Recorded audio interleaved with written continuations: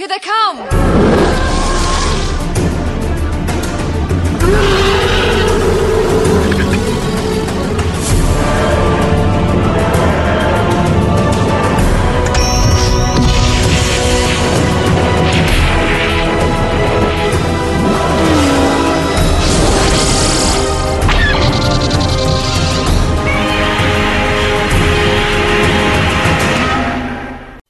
Hello and welcome to episode 54 of Effectively Speaking, the podcast that takes a look at some of the special effects sequences of film and television, be they classic, average or duff. I'm your host, Eric Moore, and today I'm joined by Alun Owen to discuss the destruction of the Earths, both the TV and film sequences from The Hitchhiker's Guide to the Galaxy. Admiral, we're in position. Hello, Alan. Hi, Eric. How are you doing? I am absolutely fine today. Thank you very much. Terrific. Yeah, it does help. Right, Hitchhiker's Guide to the Galaxy. This is your choice today, so I'm guessing you're a fan. Yeah. I was. I kind of got into it. I from what I can remember, stutter, words in there somewhere. We found the book. I remember being out with my mum. We'd been somewhere. And we walked past the bookshop, and I saw the original cover, with the blue, with the writing on the front. I don't know, it must have been the first, second edition of it, or, the paperback. And I bought it just on, it looked cool. Didn't know a thing about it, not heard the radio program or anything. And just thought, what a fantastic book. And then listened to the radio program. Obviously, the radio's a bit different to the book. And then, obviously, TV comes out later on, bit different from the radio. And then the film, bit different from the TV. So, and that's one of the things I kind of like about it is Douglas Adams was constantly working on it. He was rewriting it all the time, trying to make it just the sort of the perfect story, as it were. But, so it's one of my favourite sci-fi books that's gone into TV and film. You say the TV show there. Does that mean you read the book before the TV show was first aired, or before you actually got to see it? Right. Yeah. So my first encounter with the whole story is the book. Right. And then the radio. And I don't know when the TV was. It was 81. 81. The book was published in about 79. Yes. And I think I probably picked up either that year or maybe 1980. So you encountered it almost in the right order. I didn't. I knew of it, but I watched the TV show first, then it was the book, then I listened to the radio, and then, of course, the film. Yeah. I mean, I think the radio is the ultimate version. Yeah. I think that's really the one if you're going to listen to any of them. Well, it's the purest. The radio one is before, as you say, he started tweaking and everything. The radio version came first, then it was the book, then the TV. Then there were stage productions, weren't there? That's right, there was. I'd forgotten all about that. Yeah, there were comic book adaptations as well, leading all the way up to 2005 when the film came out. But when the TV version came out, I was kind of interested because I only knew Douglas Adams as a writer for the Tom Baker era Doctor Who. Doctor Who, yeah, of course. You know? He wrote a lot of stories. And there's that one come out just very recently that they're finished off, isn't there? Sharda, where they animated which he was the writer on. Yeah. So I enjoyed a lot of them because, they were fun science fiction, very silly sometimes. City of Death is one of the top Doctor Who's, in my opinion, there ever has been. But he did some very, very silly ones, like The Pirate Planet, Yeah. And, so I kind of knew him from that. Okay. Yeah. So I think I wouldn't have known who the writers were, I think, in Doctor Who at that time. It was just something you watched and, you moved on to the next story. Okay, so for any listeners who have never encountered Hitchhiker's Guide to the Galaxy and wondering what on earth we're blathering on about and why we're actually talking about it today, we're dealing with the destruction of the Earth, aren't we? Which happens in chapter 2 of the book. It happens almost at the beginning. The world is destroyed. Yeah, it's the catalyst which pushes Arthur Dent as the last human alive out into space. Yeah, and Arthur Dent, when we we first encounter, his life is full of stress because his house is going to be is scheduled for demolition to make way for a bypass. He's got a friend called Ford Prefect who he's unaware that he's actually an alien from Beetlejuice. Well, let's be accurate. The Beetlejuice star system, because Beetlejuice is a star. Yeah. Just being a nerd there. And just prior to the two sequences that we're talking about here today, Ford has come along and tells Arthur that he's got to go with him. They've got to go down to the pub because they've got to drink a lot, and he has something very important to tell him, doesn't he? Indeed. Yeah, and once they get to the pub, he explains that the Earth is going to be destroyed in 10 minutes, and they must have 3 pints of beer each, as it's a muscle relaxant. I can attest to that. Right. Maybe not 3 pints, but relaxes my muscles. Certainly at lunchtime. Yeah, and he also explains to Arthur that he's from the star system Beetlejuice, to which Arthur says, I thought you were from Guildford, which always raises a laugh with me. I think we have to explain to our overseas listeners that Guildford, it's not exactly the most exciting place in England, is it? No. Second only to Croydon. Yeah, or Slough. Slough, all these horrible places. All right. Yeah. Arthur goes back to his house because he's heard a noise. He's found that the demolition has started. But before he can intervene, the Vogon construction fleet arrives and explains to the people of Earth that the Earth too must be destroyed to make way for like an intergalactic bypass as well. Yep. Okay. Which they do, but not before Arthur and Ford Prefect have hitched a ride in one of their ships. Okay. So that's the preamble leading up to the sequences we're going to talk about today. Now, we thought it might be a nice idea before we go into discussing the two sequences to actually have a look back to the book and just see what the book says so that we can then compare it to just how accurate the BBC and the film version were. Okay? Indeed, yeah. Because it is constantly changing. He's rewriting it, but these stay the same. Yes. These descriptions, don't they? All right. So I've got my piece of paper here. Right. So the Vogon fleet, can everyone bear in mind, it says that they enter Earth's atmosphere several dozen huge, yellow, chunky, slab-like somethings, huge as office buildings, silent as birds. They soared with ease, basking in Basking in electromagnetic rays from the star Sol, biding their time, grouping, preparing. Which is quite good, isn't it? Nice little description there. It's a good description. I can see it in my head, and there's shortly. Line, I don't know if you're going to mention it, but it says something like... About bricks. All right, I'm coming to that. I'll keep quiet. So Arthur says, "What the hell's that?" he shrieked. Whatever it was raced across the sky in monstrous yellowness, tore the sky apart with mind-buggering noise, and leapt off into the distance, leaving the gaping air to shut behind it with a bang that drove your ears 6 feet into your skull. Another one followed and did the same thing, only louder. The great ships hung motionless in the air, over every nation on earth. Motionless they hung, huge, heavy, steady in the sky, a blasphemy against nature. Many people went straight into shock as their minds tried to encompass what they were looking at. The ships hung in the sky as much the same way that bricks don't. Again, another good line. Yeah. And finally, the description for the Vogons. Okay. Now, how to pronounce this? Prostechnik Vogon Jelts, I believe, is the... Okay, from now on, Alan, you say that, right? Right, him was not a pleasant sight, even for other Vogons. His highly domed nose rose high above a small piggy forehead. His dark green rubbery skin was thick. And that's it, okay? Yep. Right, so with that out of the way, let's have the clip from the TV version.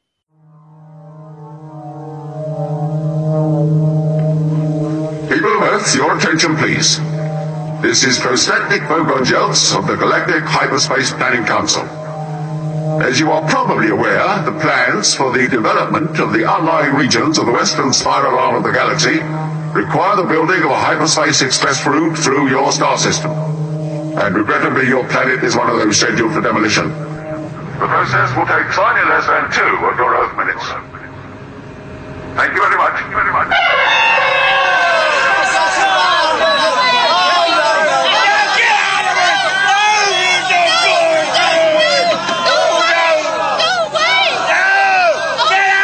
All the planning charts and demolition orders have been on display at your local planning department at Alpha Centauri for 50 of your Earth years. So you've had plenty of time to look any falls took place, and it's far too late to start making a fuss about it now. What do you mean you've never been to Alpha Centauri? Oh, for heaven's sake, mankind, it's only 4 light years away, you know. I'm sorry, but if you can't be bothered to take an interest in local affairs, let your own look out. Energize the demolition beam. God, I don't know, apathetic, rotted planet, I've no sympathy at all.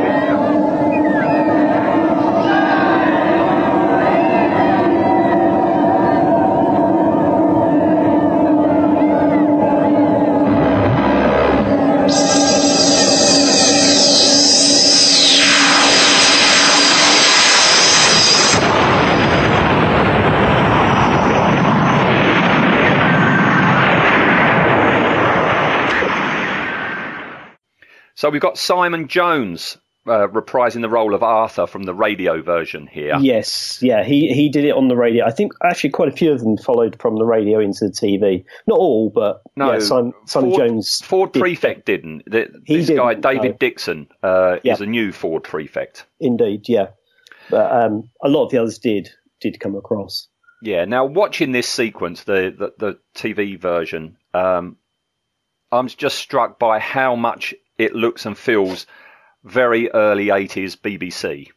It's got that whole Doctor Who kind of feel to it, hasn't it? Yeah. So the visual effects director, I believe, was a guy called Jim Francis. Yep. And he was from Doctor Who. He worked on Hitchhikers, Blake 7, and Red Dwarf. Yeah. And actually, when you think about all of those programs, they've all got a very similar BBC special effects feel to them. Yeah. But also the look, I mean, you know, the look of everything. And when they go to the pub, that pub is as twee and as cliche as you'd get on like the Two Ronnies or whatever. Oh, yeah, absolutely. There's a lovely little bit. It just shows actually how dated the book is becoming. So they order their 6 pints and Ford pays with a $5. Yeah. And says, keep the change. I bought a pint the other night and it cost me £4.20. So I can remember the shock when you would buy a pint and you didn't have change from £2. Yeah. When it went over the £2 mark, you're like, good grief. That's when you stopped going. That's when I stopped going. That's about the time I stopped going. Yeah. So Ford's telling Arthur what's about to occur. And as he's doing that, we have our first look at the Vogon ship in space. Yeah. Okay, it's very long and it's very flat, bit like an oil tanker. Okay, and yellow. Okay, and yellow. Yeah. As the description had it. I was going to say. So we have these chunky yellow slab-like things. Okay, so they're being accurate there, aren't they? They're following that through, yeah, absolutely. And it looks okay here because so far it's in a long shot. Okay, so that's all right. Yeah, they've set the scene. It's as the book described it: large yellow slab-like hanging in the air, like a brick doesn't. So I'm happy with it so far. We go back to the ground and Arthur's distracted by the noise of the bulldozers and rushes back to his house to find that demolition has begun. Okay. Yep, and his house has been knocked down, I think. Well, no. It's See, not at that point, This is the first big difference, I think, between the film and the TV version, is that in the TV version, because it's the BBC, demolition is basically a bulldozer knocking over a bit of a small wall. Yes, because they can't afford to demolish a house or build a house and then have it demolished, and it's only a bit of a small wall as well. So. That's right. Yeah, of course it is. Yeah. So it's not very spectacular as far as demolitions go. No, not at all. But before he can intervene, the Vogon ship, note singular Vogon ship, a ship, not a fleet. It arrives. And we get, what the hell is that from Arthur? And he looks up, and we've got a split screen affair with the model in the top of the frame, and we've got live action at the bottom. Okay. Yeah.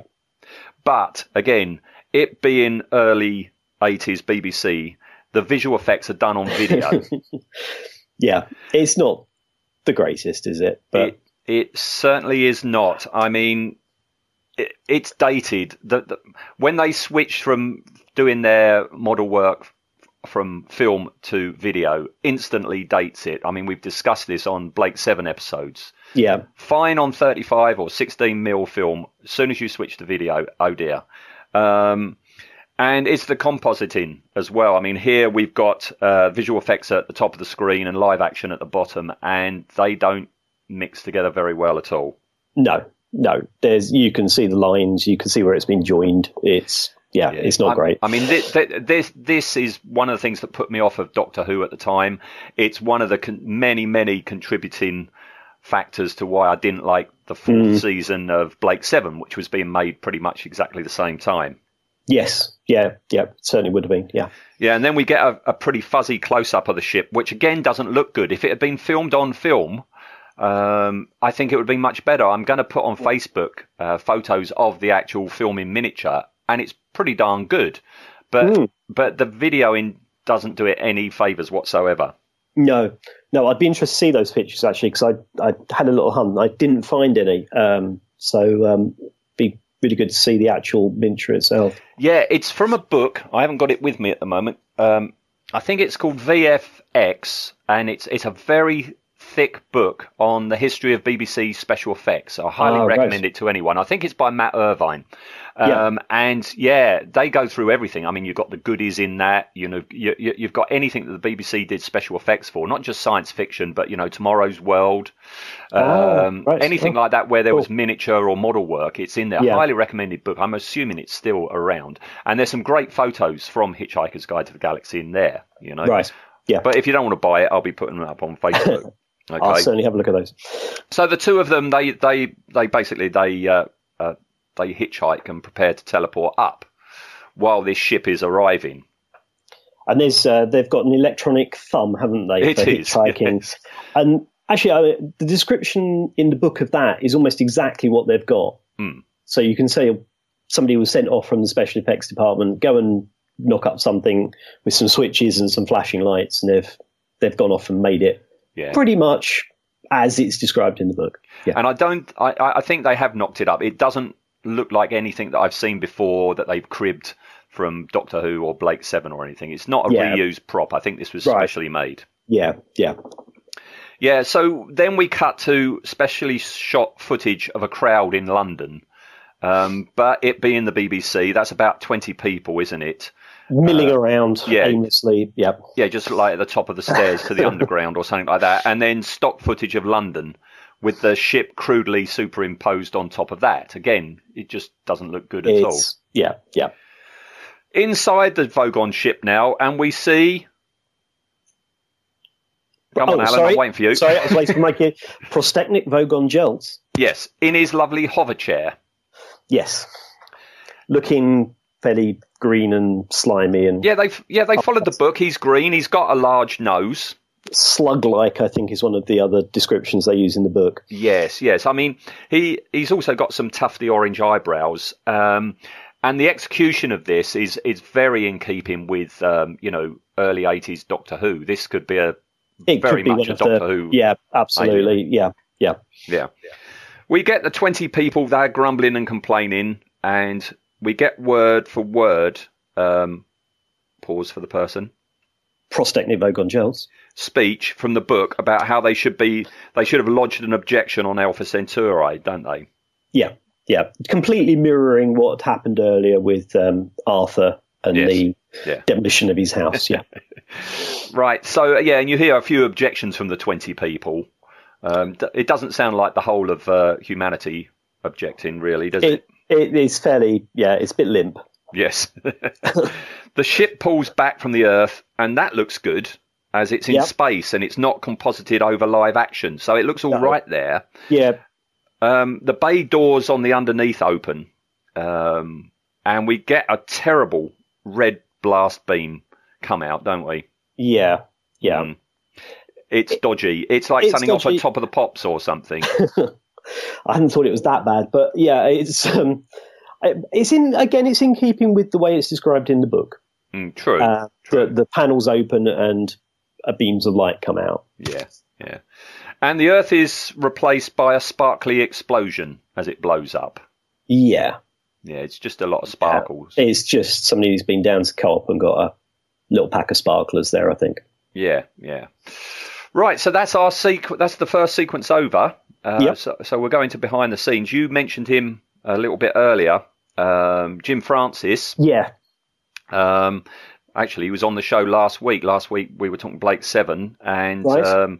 It's around about the same time. It's no surprise that he's here because, as I say, they were making season 4 of Blake 7 at the same time, and he was still visual effects designer.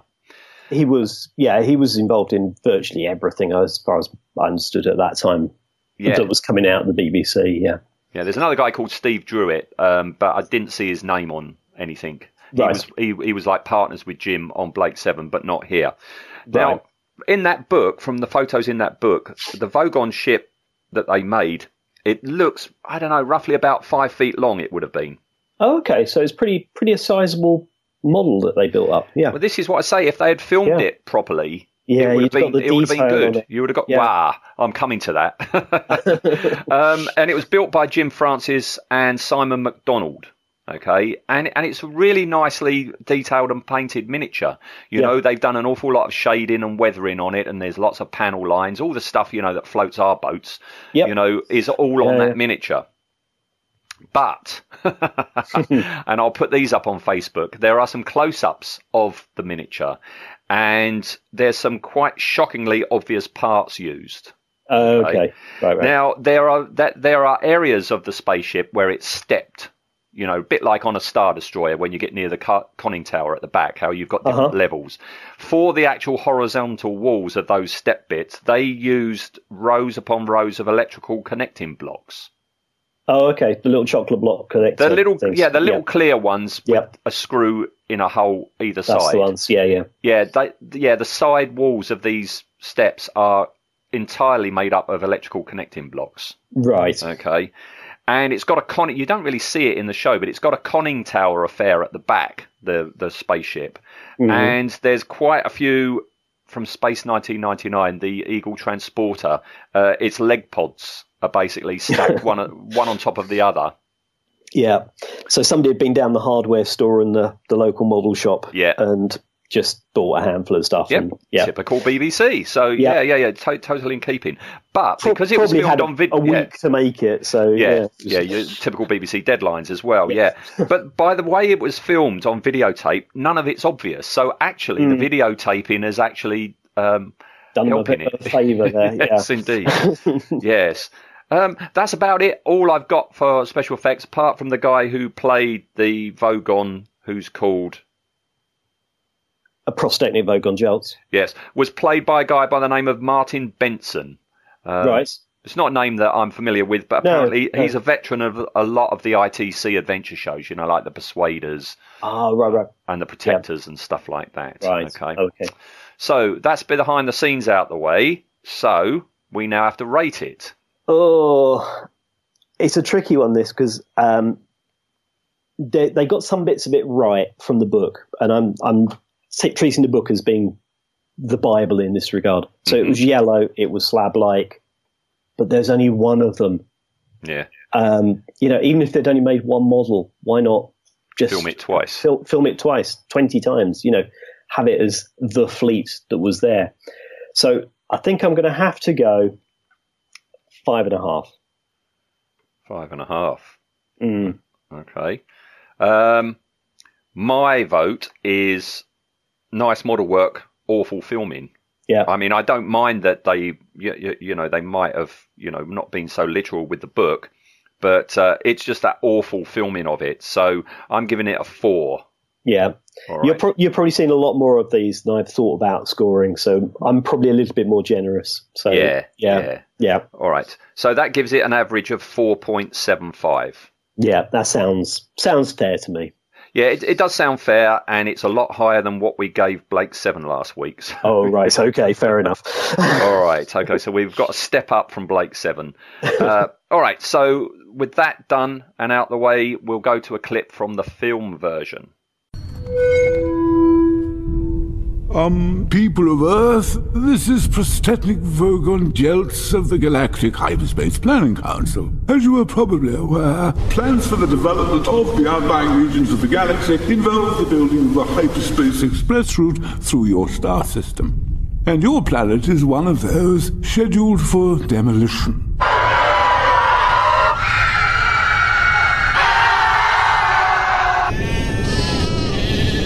There's no point acting all surprised about it. The plans and demolition orders have been on display at a local planning office in Alpha Centauri for 50 Earth years.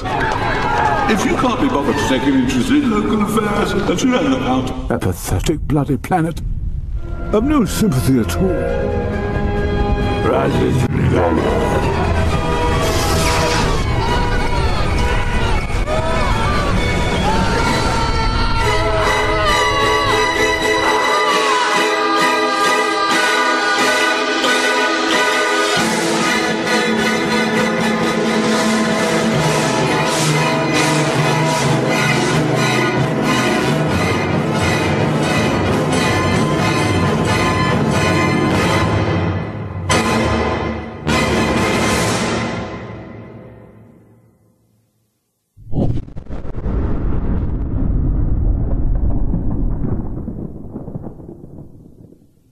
It's now 2005, and now we've got Martin Freeman as Arthur Dent, and he's called by something else now, but back then he was called Mos Def, wasn't he?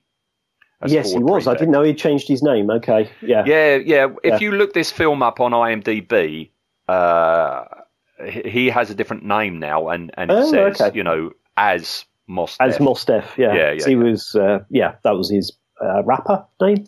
Yes. At that time, yeah. Yeah. So here we go. Martin Freeman. I like Martin Freeman. I think he's a pretty good Arthur Martin Dent. Freeman. Yeah. Yeah. So and Mos Def, don't really know much about him, but he's all right. He's all right. Yeah, I mean, he does a decent job in it. Only thing I've ever seen him in, I'll be honest. So I've got no comparison. But yeah, no, I don't really have an issue. I think people complained about it bitterly at the time, but I thought it was fine. Yeah. I saw somewhere about, and I didn't write it down because I'm an idiot, but in the book, the description of Ford Prefect, it never mentions skin colour or anything like that. It's just... Oh, I wouldn't have thought it did. No. His grin's a bit too wide and something else. The actual description of Ford Prefect is, very vague, so anybody could play him, Yeah. A lot of the descriptions in there are just... Yeah, it just gives you an idea, doesn't it, of what the person would be. Yeah, it doesn't give you an absolute description of them. I think a lot of that is to do with the fact that its origin was a radio show, and in a radio show you don't waste time describing somebody. It's up to somebody's imagination as they're listening to it, Exactly, yeah. The voice carries it through, doesn't it? Yeah. Yeah.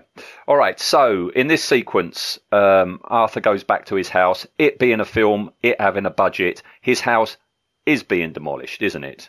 Yes, they do actually knock it down this time. Yep, and we get the what the hell is that? And that's Hollywood for you. Yes, and this time we do get more than one ship, although initially you don't see more than one. No. And the reason you don't see more than one is because it's chuffing huge. It's like Independence Day. It's filled the sky almost to the horizon. It looks like an Independence Day flying saucer, doesn't it? It's absolutely enormous, isn't it? It's a big cuboid kind of thing. Just huge. Yeah. So we go up to the ship for... I should make a little noise when I need to say the name. So I really... Prostetnik Vogon Jeltz. Right, speech. And all we see in this sequence, all we ever see of him in this are his big blubbery lips and a hunchback. And a hunchback and tufty eyebrows at that point? No, I don't think you do. You don't see it, yeah. No, sorry, I think it's just lips and back. Normally when we're talking, I have the video running, but because I'm using my laptop today to speak to you, I don't want to interrupt it by watching the flip at the same time. I don't touch the mouse or anything. I hate technology, and whenever I'm doing one of these recordings, I'll play with my pen, but that's about it. Exactly. Right. So where were we? This time we see aerial footage from all around the world as the Vogon ships arrived, and we hear the shouting of thousands of people, not 20. Yeah. And so a little bit more anxious this time. It was only 20 people in Leicester Square who worried about it last time. Yeah. And you do see a bit of panic going on and everything like that. Yeah. We pull back out into orbit in much similar way to we did in the TV version, but now we see that there's hundreds and hundreds of the ships. Indeed. Just all around surrounding the world. And this is where I think the filmmakers have been a bit too literal to the book, because they look like tall office blocks. Well, they are, as we find out later in the film. Yeah, but in the book it says, they're huge as office buildings, but it doesn't say that it looked like an office building. In this one, they do. They do. They're they look like ball cubes or something. They're the one little bit I like on the scene where it pulls out is the chop cut. We're coming up to that in behind the scenes. That particular cut on it. I really that caused problems. Yeah. We'll be talking about that in a minute. Okay. Yes. But yeah, you see hundreds of the things. We pull out into space, and the planet explodes. Yeah. Okay. And we get a sort. It just disappears, doesn't it? Yes. Just literally, poof of smoke. Yeah. Yeah. So that's the end of that sequence. Yeah. Right, here we go. Behind the scenes on this. I didn't think there would be too much because, this is obviously, we're now in the era of CGI special effects, aren't we? Yeah. Yeah. And I've always thought if you're talking CGI, you're not talking so much about the process, you're talking more about design work and execution rather than, model makers or... Yes, yeah. Now, originally, the original idea for the Vogon destruction ship was going to be model work. Okay. But apparently it wasn't close enough to the camera. Now, I'm the only thing that I can think that means is they couldn't get depth of field. They couldn't get a good enough depth of field to pick up all the detail. All right. Okay. So it was replaced by CGI done by CineSight. Okay. Mm-hmm. Now, the destruction of the Earth was planned to be done in many more jump cuts, than what we've got. Oh, right. Okay. Yeah. Because they thought if we do it in jump cuts, it will save time and money than if they do it in one continual long shot. Okay. Right. But that backfired when they realised that they need to do it in one long shot to begin with if they're going to figure out where to do all the cuts. Yes. And also, if you jump in stages like they do, you can't use motion blur to hide any seams and blur the layers. Okay, if you're just jumping like that. Yeah. The explosion of the Earth. Okay, it was painstakingly modelled as a complex CG explosion, and particles. It was over 30 or 40 frames, I think it was. The whole explosion was going to be over 30 or 40 frames. But it got compressed right down, and we only got 6 frames. Really? So it's in like what? What's that? 20.2 of a second? Well, 24 frames a second. 24, yeah, that's what I was trying to work out, yeah. Yeah, 60. So we're all doing complex maths. Everybody take a break. Yeah, it's quite a bit less than a second. Yeah. So, like you say, it's over quick. Yeah. But it wasn't meant to be over that quick. And what's unusual for the time, as I say, we're fully going into CGI realm by 2005. But the Vogons and the other creatures, they weren't CGI. No. They were all practical suits made by the Henson Creature Shop. Yes, that's right. Yeah. Which is fabulous. I mean, it was fabulous in 2005. It's fabulous that they're still doing it now. The new Star Wars films that they're making, they very often will now... Will actually have costumed characters. On set rather than somebody looking at a green blob, Yeah. And the design for it, I've got notes. Garth Jennings, who's the director, he found, and I'll send you the picture because it's brilliant. It's from about late 1700, early 1800 of a cartoon that's been done by a cartoonist called James Gilray, and it just looks exactly like what you got on the. Is it one of those political cartoons? It's a political cartoon. Yeah. It's meant to be, a character with a waistcoat on, and he's eating. I don't know whether it's Nelson's Fleet or whoever it was at the time, but I'll send that to you so you can put it online. That's interesting. The two of them side by side is spot on. Yeah. The only other bit of info I've got on this is that the Vogons were voiced by the League of Gentlemen Steve Pemberton and Mark Gatiss. Indeed, yeah. But there's no word on who the guy was. I think it sounds like Steve Pemberton more than Mark, doesn't it? I think Mark Gatiss is quite distinct in his voice, isn't he? Pemberton tends to vary it around a little bit more. Yeah. I like the voice. I like the apologetic tone to the voice. Yes. It's far less surly than the TV version. Yeah, definitely. Yeah. All right. That is, the Vogons for me, although I like that version.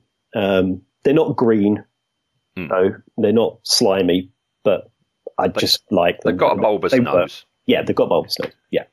All right. Okay. So, what do you reckon on this sequence? I like the fact there's lots of them. The design of the ships for me doesn't quite work. As you say, they're too much like office blocks, which they then work into the story later on. They're not yellow. But I love that step effect. I use it myself whenever I do YouTube video editing. I always use these silly step effects. So I'm going to go, not much more, but I'm going to go for what did I do last time? 5.5. I'm going to go for a 6 on this one. Okay. I say it looks okay. Everything fine. I'm happy with it. But it's just not that memorable. There's not a real wow or anything like that. Okay. Yeah. So I'm giving it a 5. All right. Yeah. So that gives it a 5.5. So it's a full point higher than the TV version. Yeah.